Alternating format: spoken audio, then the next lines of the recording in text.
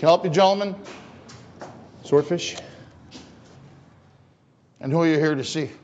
Oh, you can't do that now. I just gave you the money. Come on, do we look like cops? Sir? I have a very good friend. I can't remember the guy's name. How about if I give you our names? I'm Dick Dollars. This is Mike Moneybags. And this? Tilden Katz.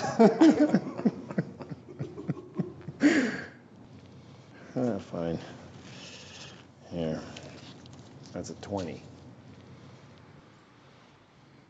Gentlemen?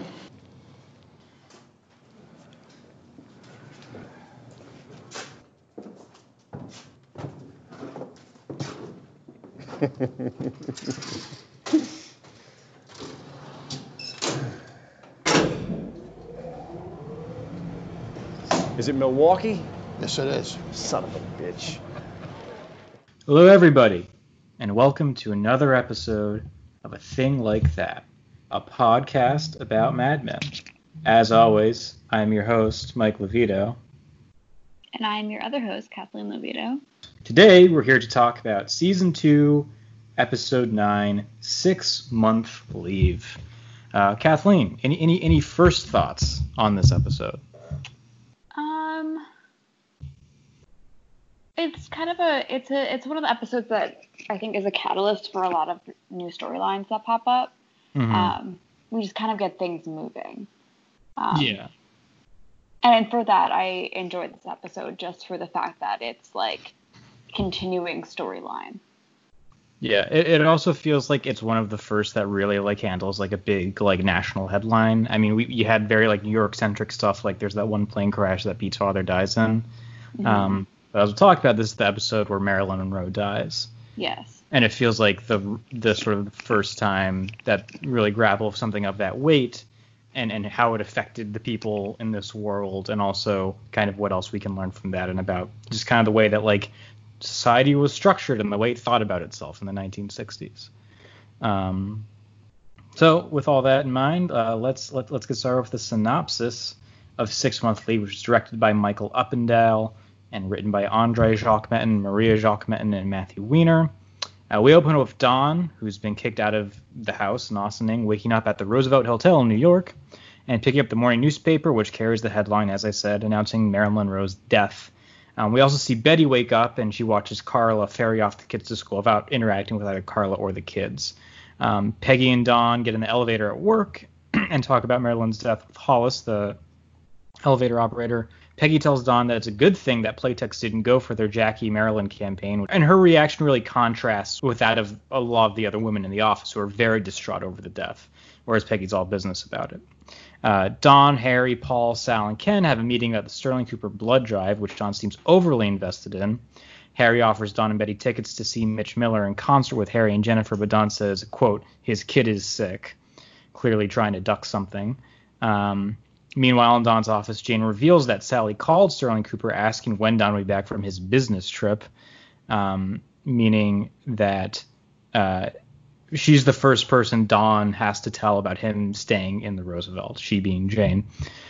Peter, Sal, and Peggy go into Freddie's office to rehearse for the impending Samsonite presentation. Freddie seems pretty drunk. He hands Sal an almost overflowing glass of liquor. And while the rehearsal goes smoothly at first, he ends up wetting himself and then passing out at his desk.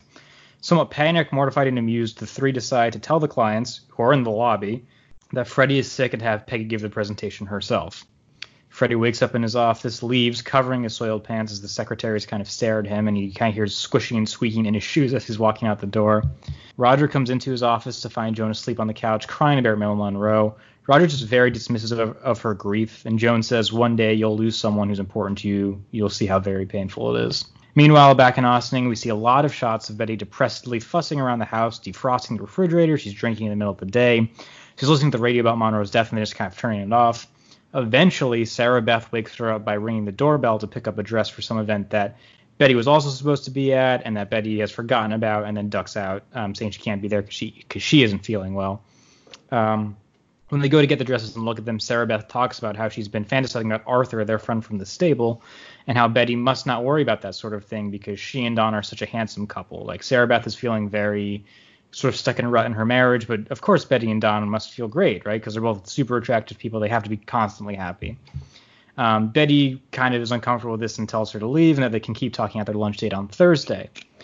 Later that night, we see Don bring the kids home from dinner, only to leave for another, quote, business trip. Don and Betty discuss and argue about what to tell their kids about their current situation. Don, of course, wants to come home, and Betty is not interested in that at all. The next day, which is the day of the blood drive, Don walks into his office to find a bag of new shirts purchased by Jane for him. Don is summoned into Roger's office and finds Duck and Pete in there already. Pete tells Don about what happened with Freddie, who Don defends, but the decision to fire him has already been made. Don is still against this and hangs back after the meeting to discuss with Roger, who said that they're just going to give him a 6-month leave to get the, quote, cure, and that they should take him out for one last night on the town. Mingling outside of the blood drive area, Sal, Ken, and Harry joke about Freddie, and then Don comes along and kind of admonishes them for it. At the stables, Betty approaches Arthur and asks if he's seen Sarah Beth lately, but he alludes that something may be wrong with Sarah Beth and suggests that the three of them go to lunch to cheer her up, which is odd because weren't Betty and Sarah Beth already getting lunch? Betty seems pleasant about this, but when Arthur kind of turns away, her smile drops into like kind of this all business face. Later that night, Roger and Don and Freddie go out to dinner where they tell Freddie he's being let go. Freddie talks about what he'll do in the future, and Roger suggests they go out for one more night on the town. Eventually, they just get really hammered and end up at an underground casino. At the casino, while Freddie is gambling, Roger asks Don about his living situation. He suspects something's up, saying he's noticed that he's come in earlier and left later to work. Don doesn't really budge on the details. Don stands up to go talk to Freddie, who turns out is talking to Jimmy Barrett, this guy who just cannot get out of Don Draper's life. Don punches him out, and then the threesome leaves the casino before more trouble starts. They send Freddie off in a cab, and then they head off to another bar where Don opens up that he's been staying at the Roosevelt. They go back and forth about sort of like the meaning of life and just how they're feeling, basically. It's very sort of like drunk 3 a.m. conversation. And Don concludes just saying, it's your life. You have to move forward, which seems to leave a bit of an impression on Roger. The next day, Sarah Beth is seated outdoors, waiting for Betty to arrive for their lunch date, but is met by Arthur instead, to her surprise. She's pleasantly flustered, tells the waiter that there'll be 3, and they kind of get all flirty. Meanwhile, in Austin, Betty's making cookies with the kids and takes the phone off the hook so no one can reach her in case, say, they wonder why she's not at a lunch date she's supposed to be at. At Sterling Cooper, Peggy comes in to see Don, who tells her that she did a great job with the Samsonite meeting and will be getting all of Freddie's accounts because he's going to be taking some time off, quote unquote. Don then tells her that he didn't appreciate walking to the ambush with Duck and Pete earlier, and Peggy says that she doesn't see why anyone needed to know what happened with Freddie and didn't even know the meeting with Pete and Duck was happening. So Peggy storms into Pete's office to berate him for what happened. Pete shows absolutely no remorse, and when Peggy says that she'd still be a secretary if not for Freddie, Pete says, well, if not for me, you'd still be a junior copywriter, and asks if they can congratulate each other on their promotions now. We see her new role manifest when she's actually asked about her opinion on a campaign by Duck in a later meeting. Later, Don is asleep on his couch in his office when he's woken up by Mona Sterling, who tells him that Roger has left her for a secretary and blames Don for it. Roger essentially said, it's implied that Roger relayed a bit of their conversation from the other night to Mona, and that sort of like helped Roger justify leaving her. Don has no idea what's going on, but Mona mentions that the you have to move forward line from the other night. She leaves and Roger tries to get her to calm down, but Mona rightfully refuses to and tells Roger to tell Margaret about what's happening. Jane starts crying and Roger starts consoling her. It becomes very clear who Roger is leaving Mona for. Don realizes what's going on and tells Roger that he wants Jane off his desk. End of show. Kathleen, what theme did we pick for this episode? We chose dignity. Why? I think we see a lot of characters struggling to, maintain their dignity or to be given dignity in the wake of a lot of, for lack of a better word, like embarrassing situations. Yeah, I think so. I think really central to this episode are a lot of things that happen is even I think this debate about like who deserves dignity, right? Is it an inherent human right or is it something you have to earn? And we get a series of characters who either are or are not afforded some degree of dignity, and that's not just the conflict is that they're being refused respect. Essentially, it's also that there are others who think that they are they think that they're merited it, right? Like right off the bat, there's this debate around dignity in Marilyn Monroe. To Roger, her death isn't like super tragic, and so the secretary's reaction to it kind of like flummoxes him, and when he tells Jane that Jane isn't like Marilyn, so she shouldn't be worried about anything happening to her, that she doesn't have anything to worry about. That, this idea of dignity, that like Marilyn Monroe may have died in an undignified way because she overdosed or whatever, doesn't really matter to these women who saw themselves in her, right? Or at least saw their best selves in her. She was a person that they felt close to, even though they didn't know her, and that's enough. I was think there's just like a disconnect between like an old guy and like young woman, where it's like Roger says that he hated Roosevelt, but he felt like he knew him, which means that he felt some kind of connection to this person he also didn't know. Clearly the woman felt like the new Marilyn Monroe, but Roger kind of brushes it off because it doesn't really jive with his experience. Of course, Roosevelt had to be mourned and dignified, even though he didn't like him, because he was president of the United States. He was a leader of men. Whereas who is Marilyn Monroe, right? Why does she deserve this kind of outpouring of grief? Anything else about Marilyn Monroe? I think that's a big one. I think that kind of sets the stage for a lot of the other instances we see. Yeah.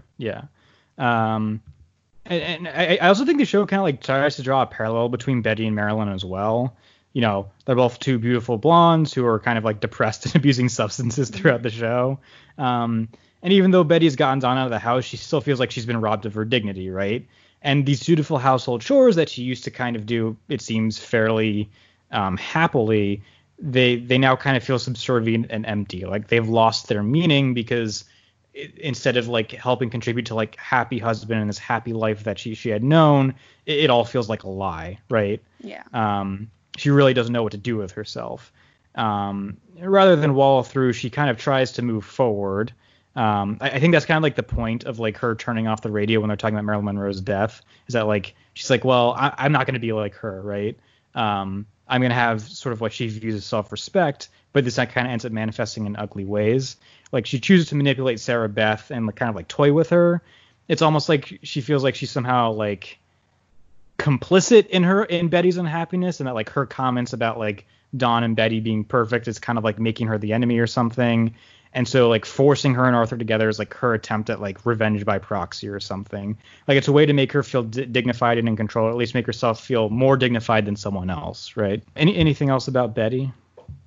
I think just like a comment again, like with the Sarah Beth situation, like a lot of what Sarah Beth said to her mirrored what people were saying about Marilyn Monroe. And I think Roger says something like, when Joan is upset, he says something to her like, like, why you feel so bad for her? She had everything. She had fame. She had money. She like all of that stuff.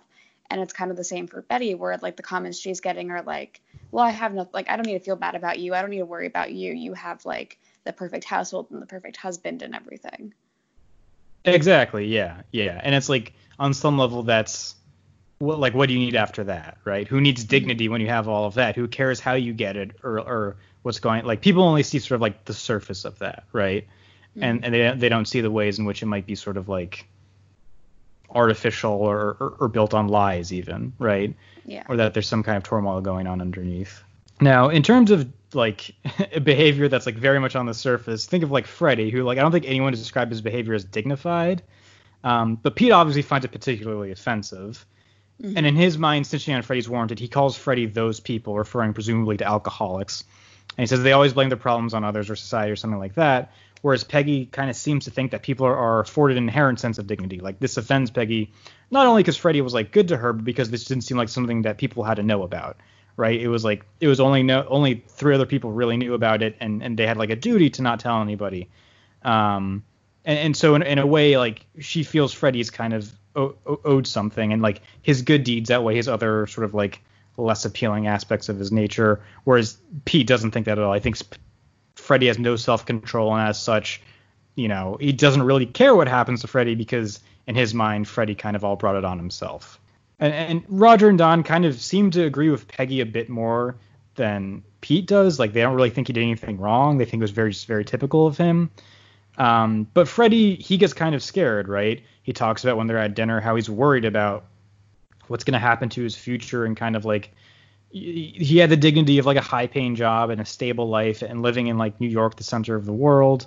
He had good income, he had prestigious position, and now he might have to move to like Boston or Philadelphia, God forbid, to try and pick his life back up. And so they kind of treat Freddie like a king for a day to try and restore some semblance of dignity, right? That's how I kind of like read their night out, is like we're gonna treat you like a king. We're going to give you everything you would ever want. You're going to have a good time, and this is all going to be it's all going to be dandy. It's all going to work out. Yeah. Any other thoughts on Freddie and Dignity? I think that's the main one. I think you also see, Don fight for Freddie a lot. Mm-hmm. And Don doesn't want Freddie to lose his job or anything. And I think I think Don sees it more like he's always been good. Like, why this one offense? Why are you trying to make a big thing about this? Or like, why are you trying to take away his life because of this one thing? So yeah, you see that as well. Yeah, it's kind of interesting, right? Like, it kind of jibes with Don's background. Don sort of basically forced his way into having a second chance, right? And he doesn't really understand why Freddie can't also be afforded the same thing, especially when Don had to pretend to be a dead guy to get a second chance, whereas they just have to not tell anybody about what happened to Freddie and he can get a second chance. There's also the thing this is a thing that I didn't really unpack too much, but it made me think about how characters' backgrounds kind of play into this too, where I think it's sort of Peggy's Catholic background and sort of Pete's more Protestant background, and there's this idea of the covenant of grace versus the covenant of acts, whereas the Puritans who first came to Massachusetts and the United States, who were all Protestant, they thought that sort of a human being can't sort of ensure that they're going to heaven or anything like that. They have to sort of rely on God to pick them to go there, whereas in Catholicism is more of a covenant of acts, so they think that as long as you do good deeds, there's a good chance you go to heaven as well. And I kind of view the whole Peggy P thing through that lens a little bit, right? Peggy's yeah, Freddie screwed up, but he's done a lot of good things too. He's done good things to me. Compare Freddie's behavior, which is embarrassing to some degree, but compare it to the behavior of Roger or Preet or even Don, and he's one of the more upstanding people in the office. Whereas Pete just assumes that because he acts sort of slovenly, he is inherently irredeemable. Whereas Peggy still sees a way that he can kind of, Peggy still thinks he's worth something. Yeah. That's kind of all I had. Dignity is just, I think this kind of idea of dignity and what is dignified is a big through line throughout the show. It's a tricky concept, right? I think that what this episode begins to reveal is that there was this idea that as long as undignified things were kept where they're supposed to be and out of sight, there was really nothing wrong with them happening and people could still maintain their dignity. I think about Don and Roger, who are, of course, adulterous, but for the most part, it's not really spoken of. They kind of keep it under wraps. Sometimes not so well. Sometimes they do it pretty well. And they keep it swept away. I think that the gambling aspect of this is also kind of it alludes to that, right? Gambling is frowned upon and illegal to some degree. But in the underground casino, they can do as they please without any interference, right? There's gambling going on, there's prostitution, but it's out of sight, out of mind, so nobody really cares. And the rest of the world looks okay. If you were to walk down the street, you wouldn't think that there was a gambling problem in New York City. You wouldn't think there was a prostitution problem, even though those things are going on right under people's noses, literally under their feet. Adultery, alcoholism, these things are out of sight, out of mind. And that's what I think sort of made the whole episode of The Bears upsetting to the Drapers, right? The fact that Jimmy Barrett knew what was going on between Don and Bobby and then surfaces to Betty that's what made it a problem, right?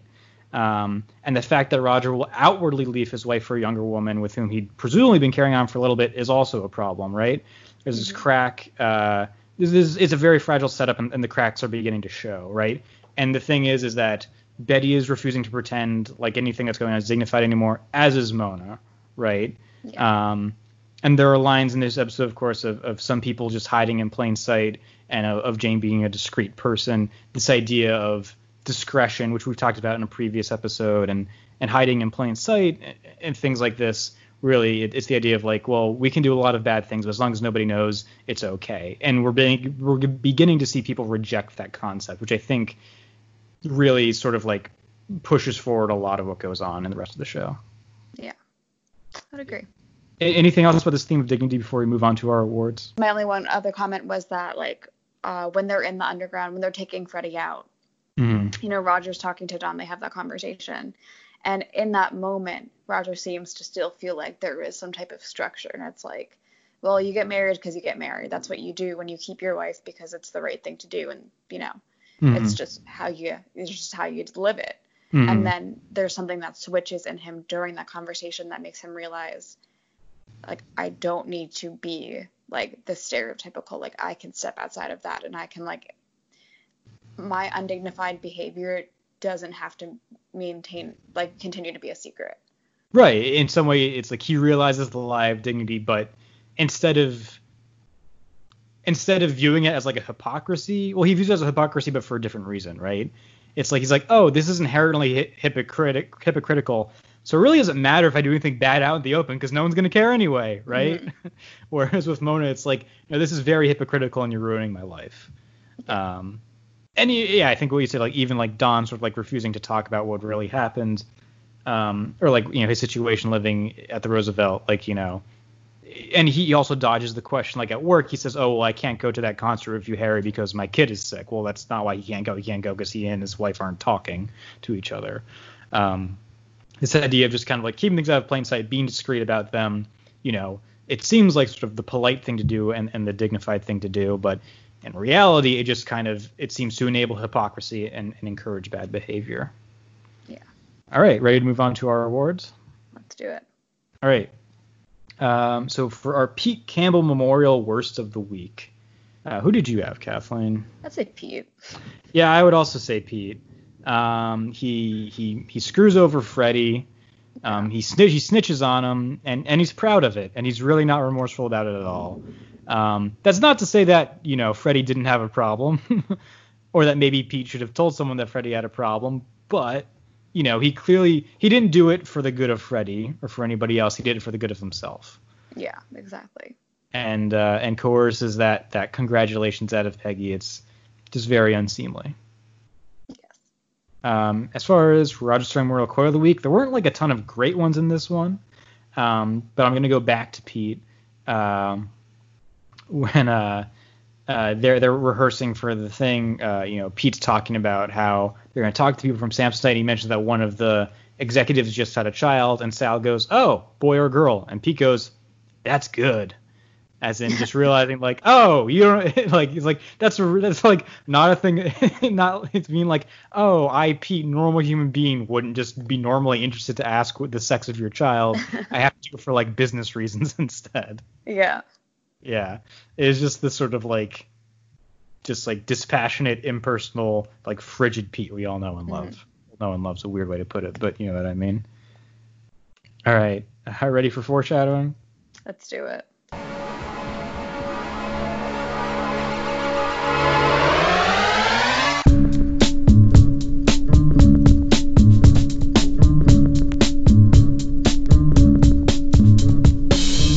Okay. Any you had right off the bat? So kind of like a convoluted one, but the death of a celebrity kind of marking a big twist in Roger's life. Like immediately after we find out about the death of Marilyn Monroe, he ends things with his wife, and then we have later seasons, there's the assassination of JFK. Is that the event that happens? Yeah. Yep. Yeah, that happens right before his daughter's wedding. Yeah. Very unfortunate time to schedule a wedding. Yeah. It just kind of turns everything upside down. Yeah. It's like, there will be that. We'll see the assassination of Martin Luther King Jr. Sort of the assassination of RFK, which they don't deal with too much. But yeah, like JFK's assassination is like the one that like I think affects Roger the most on a personal level, and like anyone the characters the most on a personal level. I had that. So the customer that Freddie was supposed to meet with is Samsonite. Of course, Samsonite will be the client who they're trying to write an ad for in The Suitcase, which is arguably the best Batman episode. When Don and Peggy are kind of up all night trying to write an ad for them. Roger, of course, leaves with his secretary, which Don will also end up getting married to his secretary later on in the series. He'll marry Megan, of course. Freddie, Roger, and Don talk about an African-American employee was hired at an ad firm, and Roger and Don's just like, I hate to be that kid, which I feel like kind of like foreshadows a bit of like there will be some African Americans hired later at Sterling Cooper Draper Price, specifically the other Dawn, Dawn's secretary, DAWN. Roger says that Freddie in the war was in charge of killing Germans, and we'll get not too soon after this. Don will get very upset when his father-in-law Gene shows his son the helmet of a German that Gene killed in World War One, and Don has things like that was a person in there, right? And is kind of just like upset that like Gene's being so cavalier about this thing that held a dead guy's head. This is not really foreshadowing so much as like backshadowing, but when Roger and Don are out later that night, Don refers to him punching out Jimmy Barrett as a real Archibald Whitman move. And Roger's like, who's that? And Don's like, oh, some hot-headed drunk I knew. Archibald Whitman, of course, is Don's birth father. I had Don, when Peggy walks into Don's office to hear that she's been essentially promoted, tells her to take a seat. Close the door, take a seat is the name of the season 3 finale, which is the episode in which Sterling Cooper Draper Price is formed. And then when Sarah Beth comes to pick up the dresses from Betty to look at one orange one, and either Betty or Sarah Beth says that something to the effect of like, oh, I'll look like orange sherbet. And Don's love of orange sherbet will actually be a like inciting plot point in a later episode, when he and Megan go to Howard Johnson's and he gets very upset that she doesn't like orange sherbet and she storms off, and it's a whole thing. Any other foreshadowing? I mean, this is the first divorce in a series of That's divorces. true. Yes, many other. Yeah. But other than that, nothing really. Yeah, let's see. Roger will get divorced again. Don will get divorced twice. Pete, I guess, gets divorced. He gets separated. Yeah. I don't know if they ever actually get officially divorced. Harry will get divorced. And I guess that's it. That's still a lot, though, for one show. So yeah, the marital unrest period of the show is beginning to start.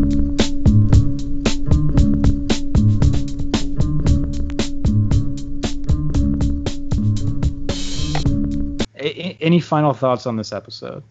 Nothing right now. So I did actually, I kind of had one. It's actually a question posed at you. Okay. So Marilyn Monroe dies, and all the women are very upset because they felt like they knew her, they felt like they saw themselves in her, they felt connected to her. She's clearly like an icon, clearly someone who just kind of like all the women in the office really loved. And I'm curious, as a woman in 2020, do you think that there's anybody who would have that effect today if they died prematurely? That's a good question. I honestly feel like fame is a very hostile landscape for women in the 2020s. Mm-hmm. I feel like you can't win and you are constantly losing. Mm-hmm. I'm trying to think if there's like a beloved character that is like, or character meaning person, human. Right, yeah. I feel like people are so quick to hate. Mm-hmm. And I feel like there's a lot of people like men, I think, are more lovable. Mm-hmm. And maybe it's just me like being aware of more male actors. Mm-hmm. Like Tom Hanks, like I was saying to my partner, like Dwayne The Rock Johnson, just like people who just seem like good, like Chris Mm-hmm. Evans, people who like interview well, or like good, enjoyable like people. I'm trying to think of like a woman who has that though. Yeah, it's weird. I think the thing, and I actually read an article about this recently, the closest thing I can think of, and this would have had to have been within a very specific time period, would have been like maybe Jennifer Lawrence. Yeah. Where it felt like she was sort of like, oh, she's like America's sweetheart, America's best friend for one point. But I don't think that's the case anymore.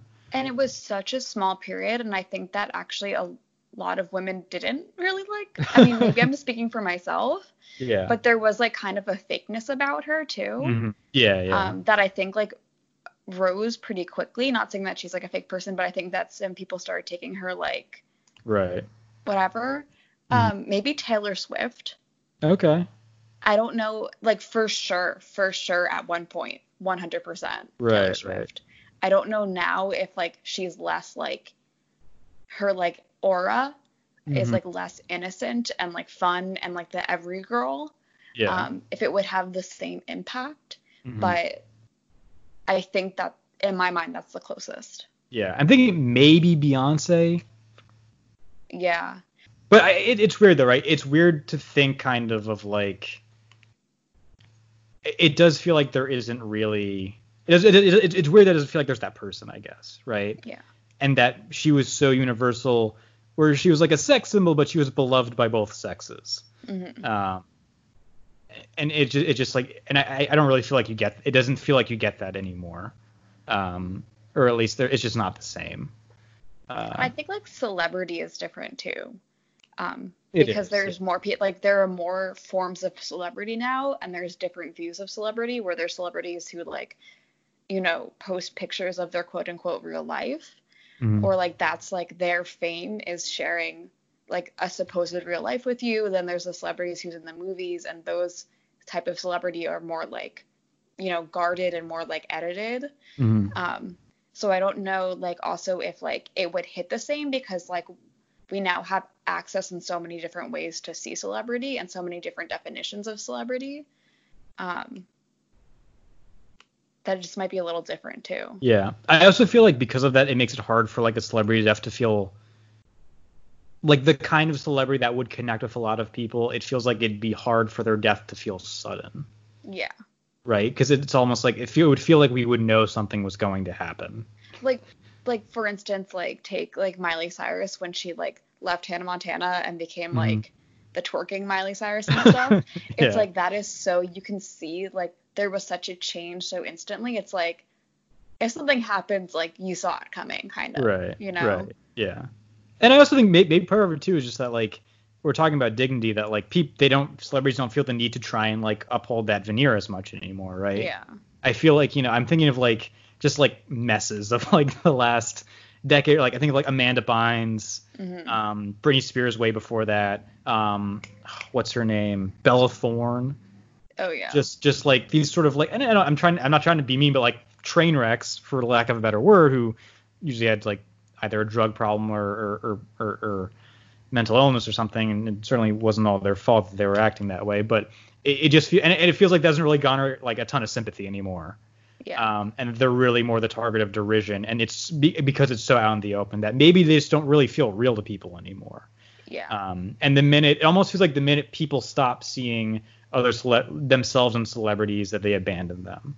Yeah. And because Marilyn Monroe had more of sort of like a PR machine and was you just saw less of her, it was easier to make that projection. But now because we see so much of celebrities, maybe they feel like they're our best friend more, but we don't really project ourselves onto them as much. Yeah. All right. I'd agree with that. Good talk. You've been listening to A Thing Like That, a podcast about Mad Men. Thanks so much for doing that. I'm Mike Levito. You can find me on Twitter at mlevito and Letterboxd at Amerimike. I'm Kathleen Levito. I'm currently off social media, so you can find me nowhere. But we'll see if that changes. Haven't decided my path with that yet. Even off Instagram? Yeah, even off Instagram. Wow. So Kathleen's a ghost. See her in person or don't see her at all. You can find We've Written Things for thepostwriter.com. We have another podcast called The Real Life Oscar Challenge with my roommate Lars that you can listen to as well. I have a podcast with Lars called Running Mates that you can also listen to. Until next time, thanks so much, and don't drink at work. This whole situation could have been avoided if people just did not drink at work. But thanks for listening.